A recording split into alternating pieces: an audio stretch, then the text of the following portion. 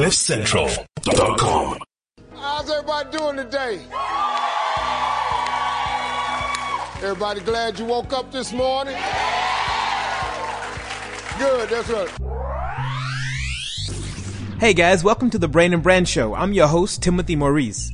I hope you guys are healthy and strong and making the best out of this moment in history. For those of you who are new to the show, my goal is to help you explore the world between neurons and narratives, between your brain power and the influence you can have on your personal and career life. If after each episode you leave with a simple insight that helps you go places and do things you didn't think you could do, then I'm happy. This is a special bonus episode. Many of you are new to my work, so I thought I would sprinkle in a few episodes over the coming weeks of conversations I've had with extraordinary people from around the world. Just over a year ago, I was in Botswana in partnership with CNBC Africa, De Beers, and Leadership 2020, and I got a chance to sit down and chat with Steve Harvey and his lovely wife, Marjorie Harvey. They were drawn to Botswana because of the De Beers Women's Empowerment Summit. There are 5 key ideas that come through very strong in this interview, and I want you to explore how they apply to the growth of your personal brand influence. Here are the 5. First key idea is impact. Marjorie opens up the conversation speaking about the impact she and Steve want to make in the lives of young women, how she wants to build more confident and competent young female leaders. I would like you to consider the impact you want to make and be true to yourself, because even if you want to focus on surviving right now, or building a strong family, or giving back spiritually to your community, all of this stuff matters. Secondly, heritage. Steve speaks about the need and value of connecting with his African heritage and what that means to his and Marjorie's personal evolution. In this era where inclusion has become a key value, knowing where you come from can be a key part of anchoring you as you move forward and offer value to others. The third idea is the power of complementary relationships. I asked Steve and Marjorie about how their relationship impacts his books and overall career, and he opened up about how she positions him to pursue his passions. Also, when they met, Marjorie explains how she opened up his mind about thinking beyond America and expanding his view on the world. I want you to consider what you hope for in your relationships, and have you translated that well? Or if you're not in the relationships, are you prepared to translate that well in the future? The fourth idea is partnerships. Apple Computers was founded by 2 people, a partnership. The women's equality movement was started by a team of people. Partnerships are key to launching and sustaining influential goals. Both Steve and Marjorie highlight the importance of alliances. Partnerships have certainly made a difference in my life. From my media partners over the years, such as Cliff Central, Metro, Leadership 2020, so many others, I simply would not be where I am without key partnerships. And a note on this, you may also have to get rid of a few useless partners along the way. Yeah, I said it. The last key idea before we jump into the conversation is legacy. What would you like your legacy to be? Marjorie and Steve explain how they would like their children to experience Africa, to broaden their minds, and help them to see themselves as more and to exchange leadership ideas with people from the continent. This will, of course, extend their legacy. What would you like your legacy to be? And even if you don't have children like me, perhaps there is a philosophical legacy you would like to leave. Enjoy the conversation.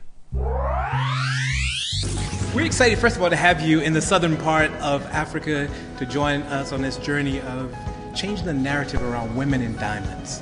Marge, let's start with you. What are some of the things you've observed and learned that is happening in the women's leadership movement around the world that we can all sort of pick up and learn from in your travels? What are you learning? Well, one of the things that I've learned, it's our time. We are taking back our power, and we're educated. We're starting with our children. I have a program, The Girls Who Rule the World, and we start with the young girls, teaching them that they're powerful women and that they're successful women and that they should be confident in their own skin. And I think we have a lot of women here at this conference here that are amazing women from all over the world that have come here to uplift each other and tell their stories. So it's a great event that they have here, and I love what they're doing here with De Beers and the Diamonds, because it's building an amazing country, that they're actually, putting the money back into the country, and they're doing it the right way, and it's actually going towards the infrastructure and the education and just building an amazing country here. Thank you. It's fascinating for me, like, you guys have options. You could be anywhere in the world right now. I saw you recently on ESPN First Take with my man, Stephen A. Smith, having a good time. You got options, you got demand. Why come here? Well, I mean, for Marjorie and I, it's very humbling to be here, but it's also, for lack of a better word, it's spiritual for us to come here. This is home for us. Regardless, look, we're Americans. The United States is the greatest country in the world. We've benefited greatly from some of the benefits of being an American, but this is Africa. This is originally where I'm really from. This is where, when you land here, you feel a sense of being home. When you land here, you smile, you get treated so well. And I often say, coming to Africa is like going back home to a place you've never been. And people don't understand that. But I feel like I come home to a place I've never been. How do you go back home to a place that you were taken from? That's a deeper part of it. So to come to Botswana and to be a part of this women's empowerment, my wife was all for it. She's the most powerful person in our family, not me. You might think I am, but I'm not. I think I can see what's happening here. No, she's in charge of me. So, based on the insights that you extract for your books, how much influence do you have over that? Do you guys dialogue? And is that how you come up with some of these sort of crisp insights that you share with the world? I mean, a lot of it is that, it started as a little boy. I had two big sisters who did not take nothing off me. And then we have 4 daughters. Right. And my daughters were asking so many questions about men and boys, and I had all the answers. And so the way I was raised, having girls, and then Marjorie really freeing me up, allowing me, people don't get enough, I don't think people give women enough credit sometimes. What she does for me allows me to go and do the things that I do. But I don't do too much of nothing without her. Wow. I travel nowhere without her. My wife really exposed me to the world. When I had money, I went to Vegas.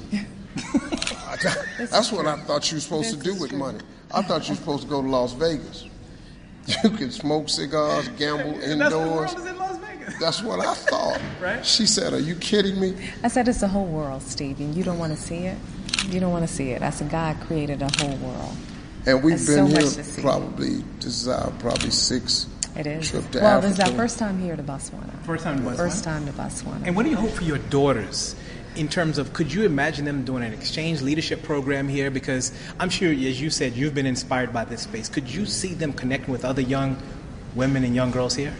Absolutely. One of the things I had said to my daughters, I said, we were literally trying to formulate a group with my three of my daughters. We were going to do something together where we could take our message globally, because I told them, I said, it's so much that young women could benefit, and it's all ages, the thing that I love. I said, so you have my age, and all of my daughters are different ages, so you connect to so many different audiences. I think that would be great.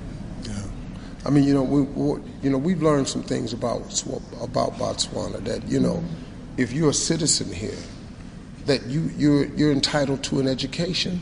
I mean, how good is that? And these are some really highly educated people here. And I think some type of exchange would be great, because you don't have to just take this education and stay here with it. You could take this education and go global. Absolutely. That's what it's about. I'm an American. I don't want to stay in America. I want to be global. You're from Africa. You don't have to stay in Africa. You could be global. These young people that are gifted over here to get these educations, there's opportunities worldwide. They can spread the message of just how powerful this continent is with some type of an exchange system. I've been on this continent 10 years, and it's transformed everything about how I see the world. What do you think that Americans could learn from your experiences traveling to the continent? There's more than just animals here. Let's first start there. Can we start there? Can we start with there is a real infrastructure in place. It's not dirt, gravel roads, and I understand that we have seen a lot of that. And it's not just crime, and it's not just animals, because I think people, when they see or when they talk about Africa, they don't understand that they're educated, that they have amazing resources. And if you give them the tools where they can develop and develop the land, invest into their own country, it can be amazing. They have everything here. You cannot have a drink when I'm not around. Here's the loophole. Cool. I just sit here in front of you. Global relationships, global partnerships, strong bonds. How much has it meant to your success? And what would you say to a young person who's trying to explore their best self about the power of these type of relationships? Well, my career is built on relationships, purely relationships. How you walk and handle and conduct yourself in your early years, you don't know when they will pay off, but they pay off if you conduct yourself as a righteous man. That's more powerful than any school I ever went to. Way more powerful, man. Those relationships, young people have to tend to those, man. Take really good care of them. Marjorie, Steve Harvey, thank you for joining us on Inside of our Cecil. Absolutely. Thank you for having us. Thank you so much.